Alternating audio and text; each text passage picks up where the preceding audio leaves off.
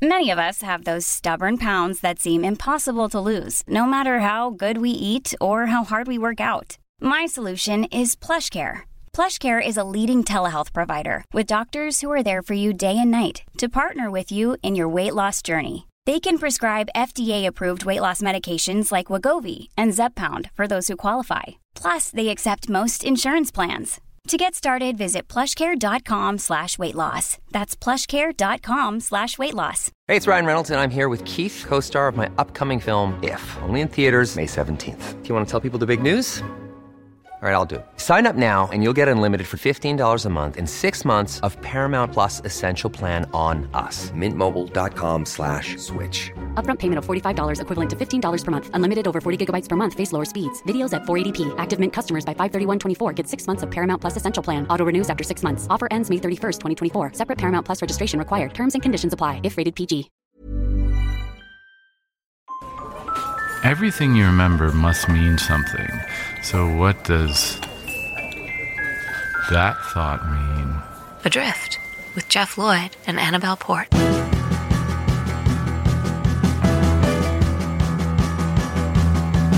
Hello. Hello. How are you? I'm good. How are you? I'm good. I'm pretty chill, pretty relaxed. Okay, good. I think maybe I am quite a chill, relaxed person. Okay. You don't think that? I'm embarrassed you're using the words chill and relax a little bit. Yeah. Well, I think I'm compared to a man who was behind me coming out of the London Underground station yesterday. Oh yeah. So I've taken to, instead of carrying a physical ticket, you can use your bank card on the London Underground. You just put it on the reader and it lets you through. Yeah. So the next step in the evolution of that is you can use your mobile phone. Ah, yes. Have you seen this? Yeah, I've seen people do it. So you have your card details stored in your mobile phone. You click a couple of buttons, you put it on the reader, and the gate's open. Brilliant, right? Mm-hmm. So I've started doing that. So I'm coming up out of the London Underground yesterday, and I suppose I slow my walking. I don't ever stop, but I slow my walking pace to buy me some time to get my phone out of the pocket and make that double click. Yeah. As I'm doing that, the man behind me is so annoyed by the delay, which, just to stress, is definitely less than 3 seconds. Okay. He makes this noise. You are kidding. No. That's so annoyed. That's like massively annoyed noise. Like, what state are you walking around in? So I know in cities we're all living on top of each other, and it can be other human beings can be frustrating. I've said before that sometimes other human beings in the city can feel like a loose coalition of idiots hell-bent on thwarting me. Yeah. But to be walking around at that level of stress, that you're delayed by a few seconds, and you. And so this is just for a tube station where the tubes go between every 1 and 2 minutes. Yeah, right? yeah, exactly. And I genuinely think that if I had to stop to fish around in my pocket, I mean, I think he would have. I think it would have resorted to violence. He'd have strangled you. Yeah, he's operating at that level of stress. Wow. I was in the supermarket a couple of days ago. I want to know what you think about this. Okay. I was in the supermarket and. There was somebody ahead of me in the queue to go to the cashier. That person, then I see them sort of look around, look at the basket, look around, do the whole pantomime of, oh, I've forgotten something. Okay. And off he goes to get something. Okay. So like while he's gone, the cashier comes free. Yeah. So I move forward Fair with enough. my basket. Yeah. And then he dashes back. Oh, excuse me. Sorry. That's, sorry. I hope you don't mind. I was first in the queue. I said, no, he's fine. So then he goes to the front of the queue and he goes off again. No, he doesn't. Yes. He doesn't. Yes. No. So that's bad etiquette, right? Hugely. Yeah. Yeah. You have to sacrifice your position in the queue if you can't be back in time. So he was almost treating it like his basket of shopping was a towel on a sun lounger. Yeah. And as long as it was there with the cashier. I'm going to start taking an empty basket and just like going backwards and forwards. I It's know. like, no, it's my place. Because I get very like nothing stresses me more than if I'm shopping with my wife and then it turns out she needs to go back to the aisles to get something. Oh. Like the pressure, the worry that the cashier is going to finish ringing all the things up before she gets back. I mean, I get terrible anxiety in that situation. Oh, I totally agree. I've had that before. It's very stressful. Yeah. Listen to this, though. Go on. So the guy as well, so just outside the supermarket, is a bus stop. Yeah. And it was like the situation, actually, we were talking about in last week's podcast, that the weather was quite bad. Okay. So I was like huddling under the bus shelter, but then I see the bus coming in the distance. Yeah. So I get into the queue, and the guy is in the queue. Right. Does the same thing again. He doesn't. No, he doesn't. But I was ready to get into it with him if he had. Oh. Yeah. Jeff Lloyd and Annabelle Port in a show called Adrift. Please share your stories of failed human interaction. You can email us hello@adriftpodcast.com. This is from Paul Newbegin. So, picture the scene. I'm sat on a busy-ish commuter train from London Euston to Leighton Buzzard. It's relatively late in the day, and all on board are silently nosing through papers and generally not talking to or making eye contact with each other. I have a window seat and have my head rested up, earphones in, and I'm generally dozing in and out of life. Cut to a dramatic commotion, loads of noise and laughter and general non-southernness. I look up. A party of people is coming down the train making this noise. Drunks? At this hour? No, wait. Is that Pudsey? Not the dancing dog, but Pudsey the bear. And he has children in need do-gooders with charity buckets coming down, and they are causing quite the fuss. Pudsey burst into the carriage. Hello, everyone. It's children in need soon. Make sure you give generously. Next stop, Berkhamsted. I snigger. Good train gag, Pudsey, and Berkhamsted is genuinely the next stop. Give before you get to Aylesbury. Too far, Pudsey. We weren't even going there. Anyway, Pudsey leaves, and immediately the atmosphere is just odd. People don't quite know what to do. An awkward tension has arisen now. Someone needs to do something to diffuse this. Up step Paul, trumpets, hero, etc. What this someone, now nominated me, needs to do is to make a witty, cutting and clever remark to counteract the bad punning Pudsey. Yeah, that'll sort it. Why not say something like, train conductors, eh? Ha ha ha ha, lols. Immediately awkward is dead. I open my mouth and gesture with a sarcastic shrug when immediately I hear, didn't even have a chance to show him my ticket, bloody conductor. What? Someone has beaten me. But my mind thinks people have seen that you clearly were going to say something.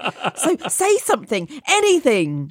What comes out of my mouth still upsets me today. It wasn't clever, it wasn't funny, and it resulted in a more awkward atmosphere than ever before. In a voice, as though I'd only just learned to talk, loudly, slowly and deliberately, my brain said, aloud, he was a bear. Cheers, Paul. Great remark. Oh, God, he was a bear. Oh, that's so great. Oh, we might have to add that to unlucky. Unlucky, and he was a bear. Yeah. Oh, dear. Okay, this is from Chris. He says, I've been in a job interview which had gone really well. The company seemed exciting and vibrant. The two interviewers seemed really nice, including Pete, who, if I'd impressed him, would be my next boss. Everything had gone well. I'd answered all their questions thoroughly, even the horrible, where do you see yourself in 5 years type questions. I had a really good feeling about the whole thing. I wouldn't be surprised if in the next few days I got a call to say the job was mine. I was shown out to reception, and after my interviewers had left, I asked if I could use their toilets before I left the building. The receptionist pointed the way. As I entered the downstairs toilet, all was quiet. I looked at both cubicle doors. Both were showing the green flash on the lock, meaning vacant. I opened the door on toilet 1 and was greeted with an awful sight. Someone had pooed on the seat. Not just a little bit, but a large smear all along one side of the seat. How is that even possible? How would you smear such a smear? It looked improbable, but there it was, staring at me. Would someone have gone in and thought, I'm feeling artistic today. Now what can I do with the materials to hand? I quickly closed the door and edged towards the other toilet, cubicle number 2, hoping that it would be far more welcoming. I pushed the door open and looked inside cautiously. All was good. The area was clean. I closed the door behind me and let nature take its course. I stepped out and washed my hands and wondered what it would be like to work for this company. My thoughts were punctured by the toilet door swinging open, and in walked my prospective boss, Pete. He nodded at me and I nodded back, but inside I was thinking, say something, make a quick comment so you don't look rude or dismissive. My brain drew a blank. He pushed open the door to cubicle number 1, as I had, and was greeted by the same unwelcome sight I had just encountered. Ugh! It was a noise of half disgust and half shock.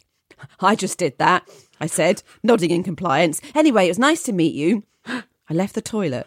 I was halfway back to the tube station when it dawned on me what he must have thought I meant. The shame, the shame.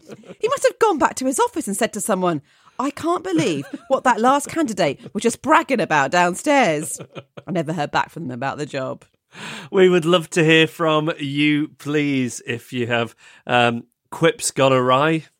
I think that is fertile ground. Absolutely, yeah.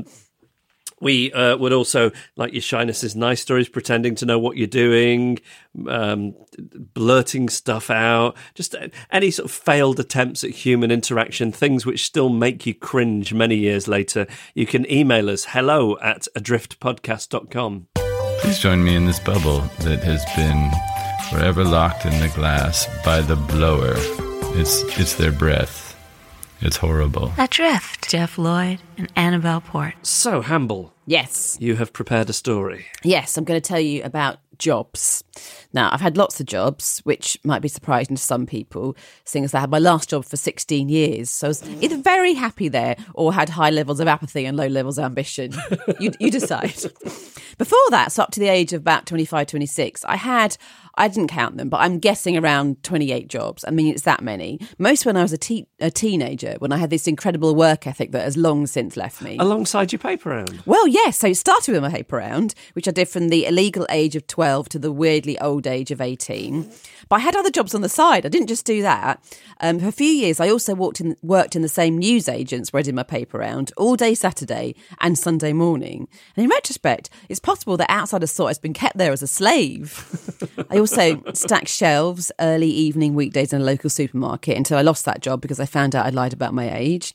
I worked on the till on Saturdays at another supermarket about a 20-minute bus ride away. My most memorable moment there, this is back in the day before barcode readers. You're manually putting the price into the till. And the lady had bought about 12 things, just really basic groceries. And I rang up the total and it came to £276.84. And I knew it couldn't be right. Like, it wasn't like she's buying that Japanese beef and caviar and a kilo of saffron. It's just things like eggs and milk and bread. But I didn't know what to do. And bear in mind, I was 14. So I just went, yes, that's £276.84, please. She looked at me like completely incredulous. She said, no, that's not right. But I couldn't think what to do. So I said, but that's what it says here, looking towards the till. So she says, I'm not giving you that money, and suggests I ring it up again. So I have to get the manager over to void it all and start again. I did keep that job, though, even though it could have been like I was that character in Superman 3 where they take a cent off everyone's paycheck and they become very rich. Oh, yeah, I could have been like a very overly ambitious of that person. I wasn't. Anyway, I didn't get sacked from that, but I did get sacked from my job as a cleaner in an old people's home. I got sacked after 1 week. But in my defence, it is hard to clean when you try not to breathe through your nose or mouth. As my granny would say, every time I saw her, getting old is the pits. A lot of truth in that. I got fired from a secretarial job as I'd lied about being able to type and do 70 words a minute, which became immediately apparent. And there was a moment of, you can't type, can you? And me having to go, no. Did you just pluck the figure of 70 words out of thin air? That sounded like a good one. Actually, I know where I got it from, because I knew my mum could do 70 words a minute, yeah. Well, I got fired from being a general dog's body at the video and the record and video exchange in Notting Hill. I'm not even really sure why, but there was a complaint about the haphazard way that I'd stapled some papers together. To get that job, I had to do a popular culture written exam. Really? Yeah, and have an interview with 3 people. Very strange. That is strange. Yeah. To work in a record shop, all you need is an air of superiority. Yeah, exactly, yeah. I did a data input job in a bank for 6 months, and I made such an impression on my colleagues that when I left, they gave me a leaving card, and nowhere on it was my name. The envelope was blank, and there was no Dear Annabelle inside. So they clearly didn't know my name, and also couldn't be bothered to find out. I'd made such an impression on them. I also got a job when I was a teenager after I answered an ad about doing some local deliveries, because the paper round in the morning clearly wasn't enough for me. I needed more letterboxes. I needed more doors. And the item to be delivered turned out to be samples of a new product, which was Dove foaming face wash. So I went round to a lady's house. She lived really near me, and she gave me a map of roads I had to deliver to in my area, South Benfleet, and 3 huge bags of the samples. And to my credit, I did deliver a few of them, and then didn't have to buy face wash for the next 3 years. But it wasn't like the paper round, because it was more kind of endless. It just sort of went on and on and on. And I remember being in a cul-de-sac while an Alsatian that had escaped circled me for around half an hour before it got bored. So I really hated it, and I didn't want to do it anymore. But instead of just telling the Dove woman this when I was due to go round to pick up more free samples. I went round and said that I couldn't do the next batch as I was going on a French exchange trip. And then I lived in fear that I'd bump into her and she'd test me on my French. And I was always kind of like practicing phrases I could like throw back at her in case she saw through it and knew. And like I'd actually be able to go on a French exchange trip. I had a paper round to do. Anyway, I'd like to apologise to Dove if there was ever a noticeable and puzzling dearth of sales of foaming face wash in the South Benfleet area in the late 80s. Soon, people will know that we don't know what we're doing. Adrift. If you enjoy the podcast, please support us on Patreon. Just a little bit of money every month really helps us out. Patreon.com/adrift. And if you hear desperation in my voice as I ask you for this on this episode, it's because I've got the plumber around this morning and I dread to think what the bill's going to be like. Oh. Got a leak. Yes. Yeah, boiler's dripping. So an awful thing happened just before you got here, actually. Yeah. So his plumber has been around a few times, Andy, so I know him a bit. And he's like, Jeff, can you do us a favour? I said, yeah. He says, you know how to bleed a radiator, don't you? Oh. So I just go, oh, yeah, of course I do. You don't, do you? No, of course I don't. No, I didn't think you would. No offence. No offence. But I didn't want to, I wanted to impress. I didn't want Andy, the plumber, to think, oh, this guy is barely a grown-up. He doesn't know how to bleed a radiator. Did WikiHow come out? Well, so he goes, can you just go around the house bleeding the radiators while I watch the pressure gauge and do whatever he's doing on the... So I say, sure. So he gives me this little key.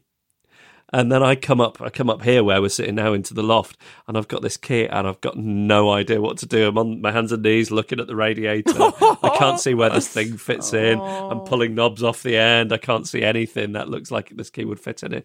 So I end up having to sit up here and watch a YouTube video. Because you can't go back down and say, sorry, Andy, I lied. I don't know how to read a radiator. Because not only do you know how to do it, but you lied about doing it. Even worse. Yeah. So I now know how to bleed a radiator. I'm not sure that information will stay in my head very long, and I'm not even sure I did it correctly. But anyway, the point being, I've got a plumber around, and it could break me. It could send me into bankruptcy. Who knows? So if you support us on Patreon, that could come in extremely handy. And if we got an excess of money, maybe I could go on a course. Yes. A plumbing course. He was telling me about a plumber. It wasn't him, admittedly, but he'd read about a plumber earning 250 grand a year. Is that all? 3 million? Come on. So if you would be kind enough to support us on Patreon in return for your enjoyment of this podcast, then go to patreon.com/adrift. Time for Adrift with Jeff Lloyd and Annabelle Port. In whichever order that makes sense to you, you are the one perceiving it in the computer simulation. Hi. You better watch out. You better not cry. You better not pout. I'm telling you why. Yeah. My mother-in-law is coming to town. Oh, when's she coming? In a couple of days' time. Amazing. So Lynn Barron will be in the area. And when I say in the area, I do mean that rather than in the house. She's not staying here. My wife has forbidden her from staying under our roof. Even though you've got a spare room? I mean, we're sitting in the spare room at the moment, which is where we record the podcast. We're looking at the spare bed, where my wife often comes and sleeps because of my snoring. But I think somewhat wisely, they have decided amongst themselves that, by which I think Sarah's decided and Lynn has accepted. Okay, yeah. I mean, that's a miracle in itself. Okay. That's a woman who knows her own mind and gets her own way. Right. But they've decided that she should stay in an Airbnb round the corner. Does that mean you didn't get a rider this time, a list of things? I know, we still got an extensive list of things that need to be in place for her arrival. Good. But... yeah, so basically she's staying in an Airbnb round the corner. Wow. Now, have you ever stayed in one of these? I have, yes. You talk me through the booking process. You just go online. It's easy. You put in your dates, you pay your money, the end. Yeah. So do you think it's normal or abnormal that having found somewhere, you would then send the people you're visiting out on a recce to look at places, like every process of the decision making, every stage of the decision making process, you're involving them in, asking lots of questions, saying, "Can you just go and walk past this?" I mean, would you go around and talk to? Do you think that is normal or abnormal? Would it have been easier if you just stayed here? Oh, God, I say it's abnormal. Sorry, yeah. And I have told some people that my wife is making my mother-in-law and father-in-law stay in an Airbnb, and some people are horrified. Well, I think knowing their relationship, I think it's a good idea. Well, is it? And is this a bizarre way to behave, both in hosting somebody and in the level of involvement that the hosts are expected to make? I'll find out in this week's The Incident.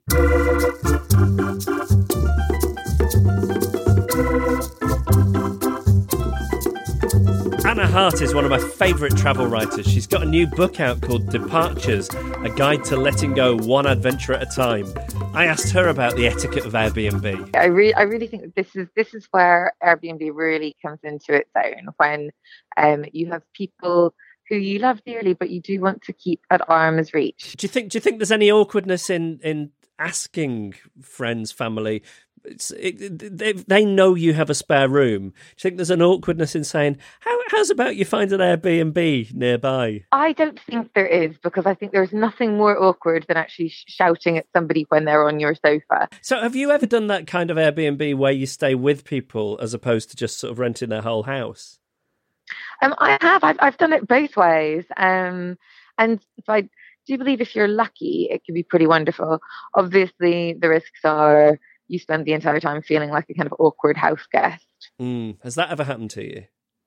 Yes, I've certainly. The awkwardness is strong in me. I can make any situation awkward, and I don't feel particularly comfortable kind of potting around somebody's kitchen when I don't know them, and I feel like every moving the mug, I've made a terrible noise or a terrible mess, and I feel like I have to apologize for everything. And how are your reviews on Airbnb? Personally, I just can't handle the awkwardness of that, so I don't bother leaving a review at all. Oh, so you don't do it at all? Because there's kind of a poker element to it, where you're supposed to review them and they're supposed to review you, and you can't see. Is it right? You can't see each other's reviews until you do that. So I would feel like awful having like some kind of unrequited Airbnb love where I gave unreserved praise, and then it turned out they thought it was an awful person who stunk the house out. Oh, Jeff, you're such a generous lover. I'm not. I'm selfish. I don't care, as long as they review me positively. I'm off. Something I always do enjoy though are slightly deciphering negative reviews. So sometimes people are a bit too shy, like me, to leave outwardly negative reviews, really explicitly negative reviews, but they'll kind of use code words like cozy when they mean tiny, right? Or very friendly, or when they mean overbearing and a bit mental. Right. While I've got you on, can I very quickly get you to tell us about the book Departures? I would love to, yes. So I've written Departures is a travel memoir. It's essentially 13 trips that I've been on that have changed my life, from like drunken student trips, to the post-heartbreak trip where I went to Amsterdam with my ex-boyfriend's friends to try and get over him, which is obviously not a tried and tested route to emotional healing. And so it's a very, very honest account of how travel has changed my life. And it's been a real joy to write. It's been really fun to be. I think a lot of travel writing can be quite polished and airbrushed and a little bit overly aspirational. And this is a much more raw account of how I got travel wrong for many, many years until finally I started to get it right. When is it acceptable to put your seat back on an aeroplane? Again, it depends. If you've made eye contact with them, then I think you have to wait until after the meal. Yeah. However, if you're really slick and don't look back, I think you can just launch it back right away. It also slightly depends on whether it's a night flight and you do want to sleep. I think in that case, you can pretty much go for your life. You know, you call your own bedtime. But what about an early morning flight? If you're on a 6 a.m. flight, you've been up since 3:30. Surely that's got to count for something, Anna. Oh, you see, now this is difficult. We need rules. We need rules. We do need rules. Again, I think it really depends on whether they look like a nice person or not. So spin around, judge them. Just make an immediate judgment. Decide if they are worthy of your consideration. And if somebody does it to you too early, is it acceptable to just quite surreptitiously kick the back of their seat? Absolutely. Passive aggression, all is fair on an EasyJet flight.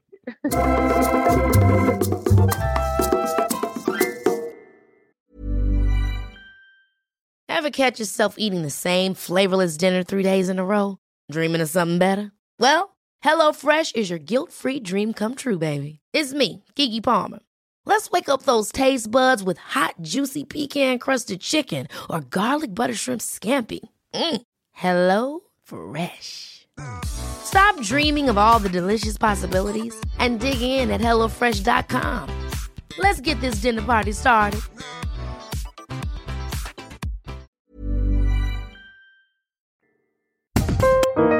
When you stop thinking, your mind begins to start loving.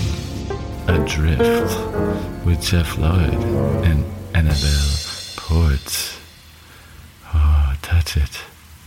Oh, I've got to go for a blood test after we finish doing this. Oh, yes, I know, yeah. So the other night, Sarah was brushing her teeth, and because we're this type of married couple, I was urinating in the bathroom while she was brushing her teeth over at the sink. And it's a bit stingy. So I'm weeing and I'm going, ow. She's like, oh, God, what's up now? Because every day there's something up with me. Right. I say, can men get cystitis? And she's like, well, if they can, I'm sure you've got it. Right, yeah. So I finish weeing and I'm still a bit stingy. And then I'm looking down at my, I think, do you say my junk? Is that what they say these days?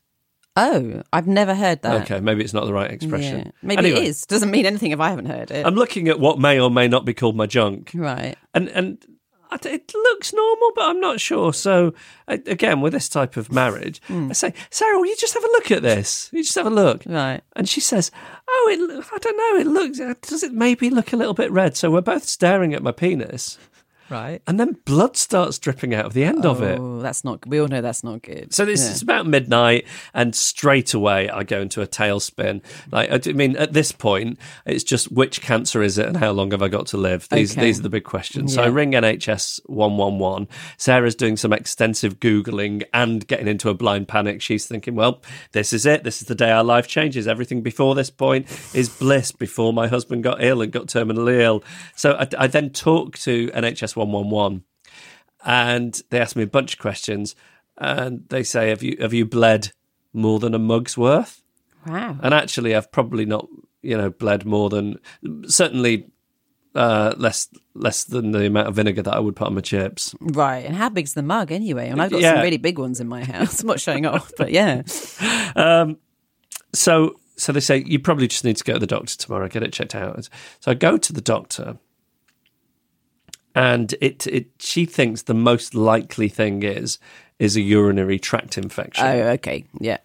Now, Sarah has narrowed it down to 3 different cancers, one of which is penile. Oh. So I say, you don't think penile cancer, you don't think that's a contender? She says, well, I'll take a look just to be on the safe side, but that cancer is almost non-existent these days, and if you were to get it, you'd be in your 70s or 80s, but I'll take a look.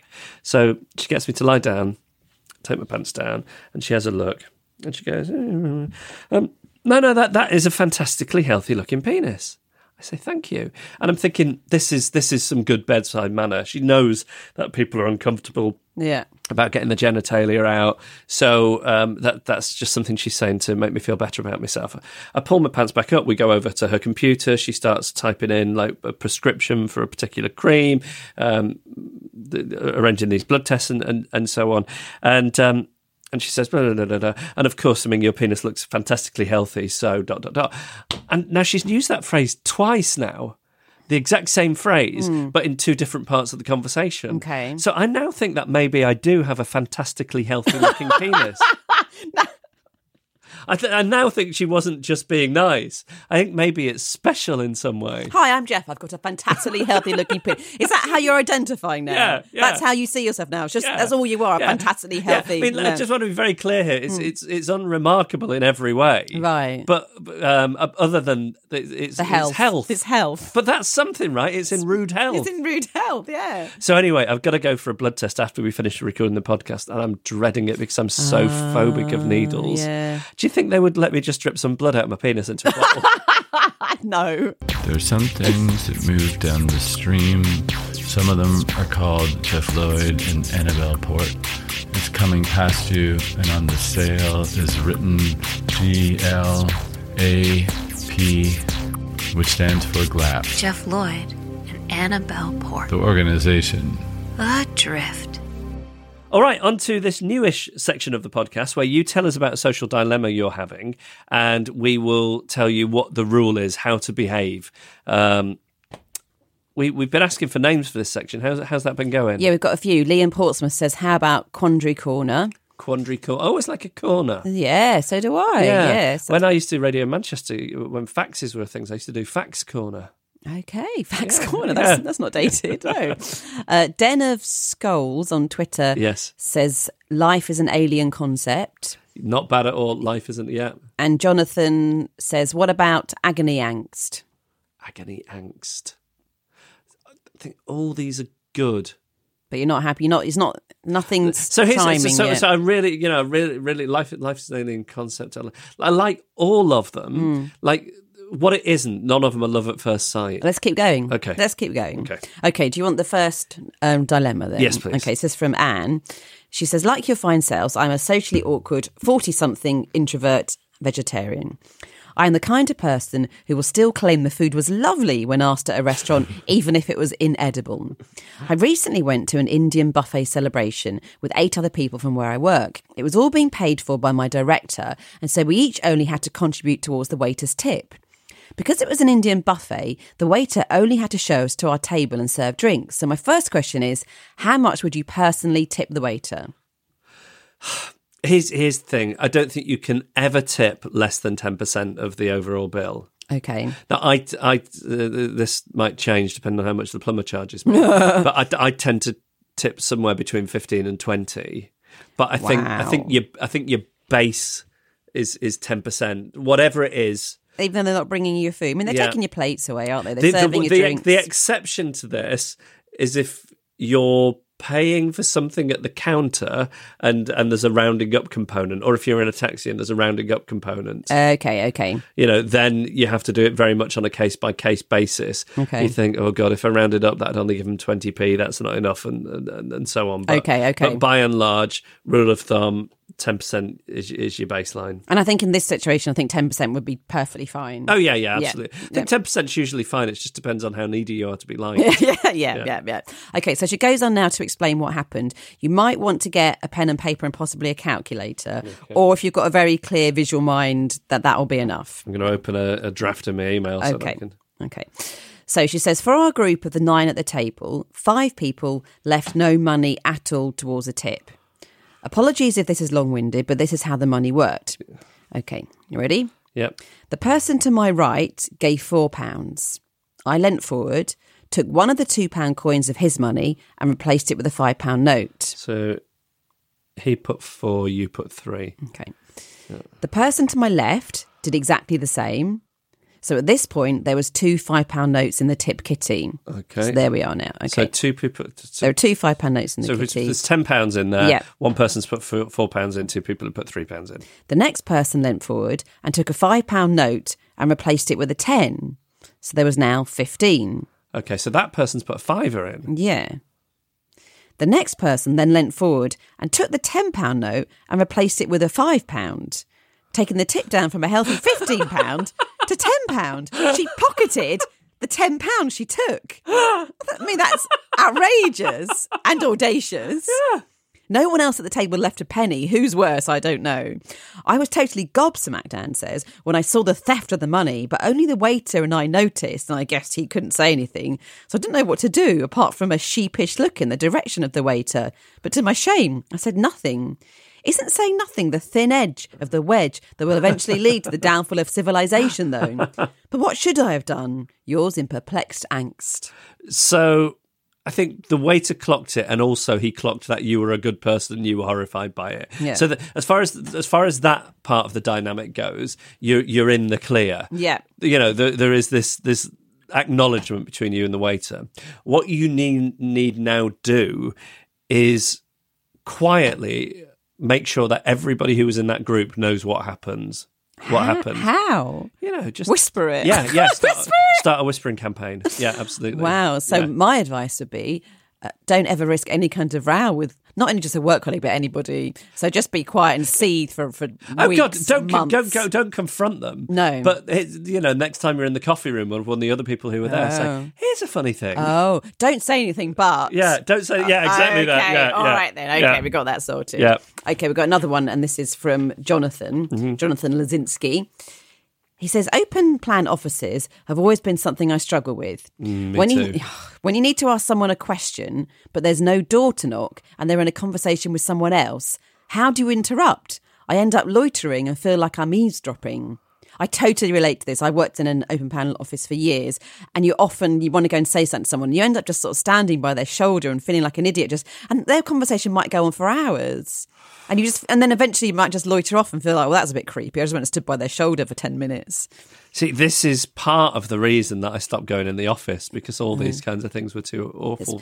I feel it's up to the person who's having the conversation, sitting down, to notice you there. Yes. I think it's on them. And I think it's quite rude if they don't acknowledge you and go, oh, did you want to speak to me? Sorry. Oh, shall I come over to you in a sec? Or something like that. Won't be a second. Yes. Yeah, absolutely, yeah. But I feel like it never happened. I would always just stand there for what felt like hours. So given that people don't behave like that of their own accord, what do you do? Put signs up?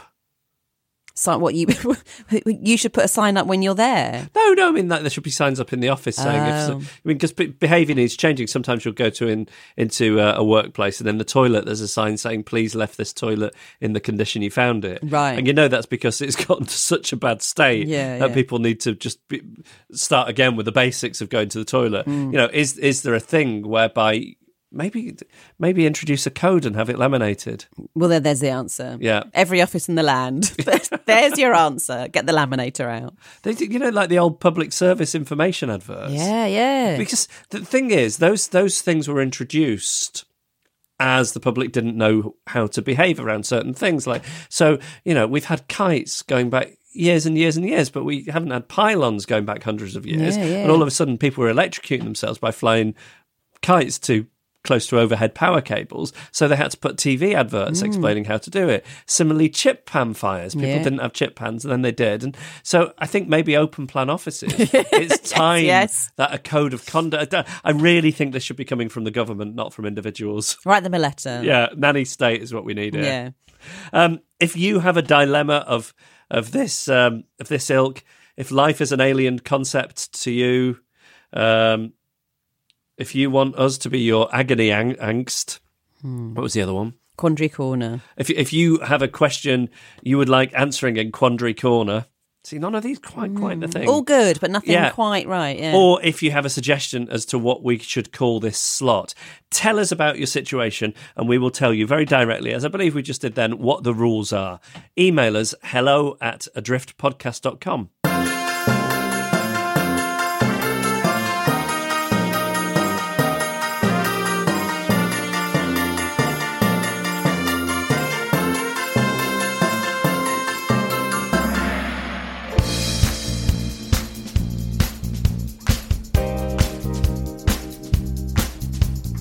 And that was our podcast. Annabelle, you're still here on the outro. I am. I hung around. Yeah, enjoying it. You get to enjoy the Man and the Echo music playing. Love it. Do you want to do any bits? Do you want to ask people to send us a story? Send us a story. Yeah. If you have your own story of human ineptitude, or if you have a social dilemma that you would like us to give you the rules of behaviour for, then you can email us hello@adriftpodcast.com. Thanks to Man and the Echo for the backing music. They did a big gig in Warrington the other night. I believe it went very well. I'd like to hear some new stuff from them soon. But if you haven't heard their album, Man and the Echo, treat yourself. They're great, aren't they? Very, very good. Thanks to Emily Harrison for the backing music during the incident. And advice this week came from travel writer Anna Hart, who has a new book. It's called Departures, a guide to letting go one adventure at a time.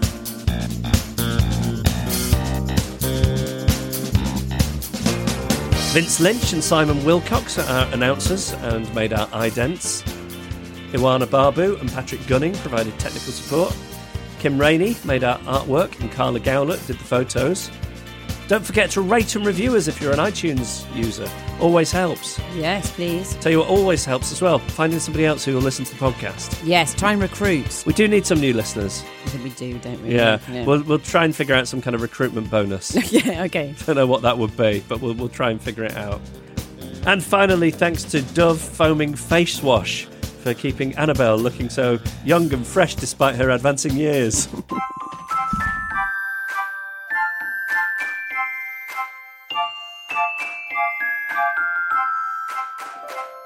Adrift. Adrift.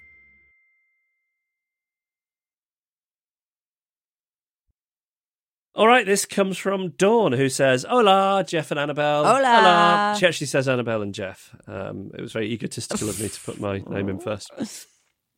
This is my first ever podcast, and I'm hoping you'll read this out before the 28th of January. Ah, yes. Now, I would like to say here that I've already emailed Dawn and apologised. It's because I started a new system and it got caught in the gaps between the old system and the new system. It kind of fell between the gaps. Right, okay. But the new system is incredible. It's incredible. And it's never going to fail. Has Dawn accepted your apology? Do you know? She accepted it incredibly gracefully. Right. So I can listen to the podcast on my 50th birthday, which will be on Sunday, the 28th of January. I also hope that by that time to know what my glorified title is, as bestowed upon me by Annabelle since subscribing to Patreon. Oh, we can do it now. Do you want to pick one? You haven't done one yet. No, but it's your job. Oh, it's my job. It's your job. You do it. No, what I actually mean by that is, oh God, you've been thinking of titles. You've got them in your mind. I can't just pluck something out of thin air. Okay. Well, why don't we go for something glamorous? Dowager. That's a great one. No, we haven't got a dowager yet. Okay. There we go. Dowager Dawn. Dowager Dawn. Let me make a note of this. Okay. I did only subscribe on Christmas Day and fully appreciate that I'll be in the Rudy-induced backlog. How is Rudy Roo? Very whingy. We Googled the other night out of desperation, why does my baby whinge so much? And there was around 4 million search results saying, why does my baby whinge so much? So I figure it's normal. Reflux. Yeah, probably. I mean, that's just the answer to everything when they're that small. And if it's not sick, it's silent reflux. Yeah. We were FaceTiming the other day and he is so cute. Just keep being fat. No, he's like a little Cabbage Patch doll. He's really fat. He's really lovely. Every time someone sees him, they go, oh, wow, he's so fat. If it was like an adult, that'd be so offensive, wouldn't it? He could be a sumo wrestler when he grows up. Yeah, I'm hoping he might thin out a bit. Oh, God. I also hope... Oh, we've done that bit. I did listen to you both more frequently, and since you reduced your output to only 1 hour a week, I've spread my wings and also listened to other podcasts, most of which you've suggested or have been Adrift guests and co-presenters in Annabelle's absence. Tell you what's a great podcast. Have you ever listened to Griefcast? Carrie Ad Lloyd's podcast. No, I keep meaning to because I hear it's great. Yeah, okay. It's really good. Get on that. Oh, and I must say, Adrift was the first ever podcast I listened to, so you helped me lose my podcast virginity, for which I will forever be grateful. Oh. Well, there you go. You'll always remember. It might not be the best podcast you ever hear. It might seem sort of clumsy and unsophisticated when you look back, but, you know, I hope it was a gentle introduction. Yeah. I also listened to Reasons to be Cheerful and was surprised to find myself liking Ed Miliband, who knew he was so funny. I added this in, Jeff, because in the latest Adrift podcast, you wondered if anyone listens to both. There you go. Oh, there we go. I do wonder that. I think, I don't know, it'd be nice to get, as I said last time, nice to get a few of those Reasons to be Cheerful listeners listening to Adrift get the old subscriber numbers up. And people could say they're doing the double. Yes. Yeah. I'm doing the double, yeah. You got a little mention in Reasons to be Cheerful this week. I'll start listening to it again then. It's very interesting this week. It's about deliberative democracy. Oh, no wonder I got mentioned. I don't even know what that means. Well, it sounds boring, doesn't it? And when it was suggested by Ed's office as a subject, oh God, that sounds boring, sortition. And yet, like, we did this podcast, and basically, I think it could fix loads of what's wrong with our democracy. Oh, wow, it's great. really, really very exciting. Well, I'm all worded out. I really hope to hear you read out a cheery "Happy Birthday, Dawn," or perhaps you'll even give me a couple of verses of any birthday song of your choice. Yeah. We can't really do a birthday song because of copyright reasons, but you could improvise one, Annabelle. I can make one up. Yeah. Yeah. Do I have to sing? A little bit. I can rap. Yeah. I'll do a rap. Okay. Hey, Dawn there, happy birthday to you. I hope it's a good day and you don't feel blue. Look at the sky if you're feeling sad and learn that the place isn't so bad. Happy birthday to you, Dawn. Have a great day. So that was terrible, but it was much better than I expected it was going to be. There was a fluency to it that I'm quite taken aback by, like a freestyle fluency. I thought it would just sort of peter out after the first line. It did peter out. But you kept going with it. Yeah. Okay. Okay. She says to make up for the lack of extra bits promised to the Patreon sign-up, which I know will never materialise. Dawn, we did the AMA. Yeah, what more do you want? Well, the things promised, I suppose. We're going to do a podcast party very soon, actually. Are we? Okay, Yeah. great. What about that idea that we had that Sarah and Tom would co-host a thing? Oh. What? I tell you what, I think that's not such a bad idea because Tom could tell you the time about when he was a teenage international playboy. Oh, great. It's a good story. Yeah, okay. We could do it. She says, keep up the better than average work. Right, that survived the biro, Well, Annabelle. better than average, sorry. Lots of love and all the best wishes. Dawn. Well, Dawn, I hope you had a great 50th birthday. Yep. 50's the new 20. So they say, do they? I don't know. No. I think like what they say is whatever age Madonna is, that's the new 20, isn't it? Or is it the new 30? I'm not sure. Well, she's at least 60, isn't she? Yeah, Okay. yeah. I mean, you know Madonna. Don't worry about it. Very sinewy. Very. Like, you know, obviously in prime physical state and whatever, but you know, there's a certain sinewy quality that goes with that. And that's the choice you make. Yeah. You know, you can be in peak physical condition and be sinewy, or you can be like me. And just have a very healthy penis. Dawn, happy birthday. If you would like a podication, email us hello@adriftpodcast.com.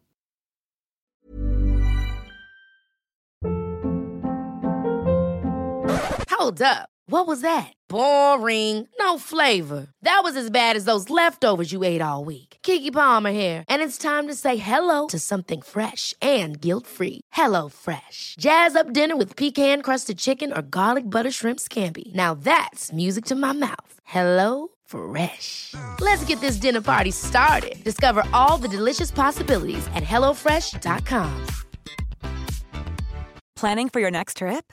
Elevate your travel style with Quince. Quince has all the jet-setting essentials you'll want for your next getaway, like European linen, premium luggage options, buttery soft Italian leather bags, and so much more. And is all priced at 50 to 80% less than similar brands. Plus, Quince only works with factories that use safe and ethical manufacturing practices. Pack your bags with high-quality essentials you'll be wearing for vacations to come with Quince. Go to quince.com/pack for free shipping and 365-day returns.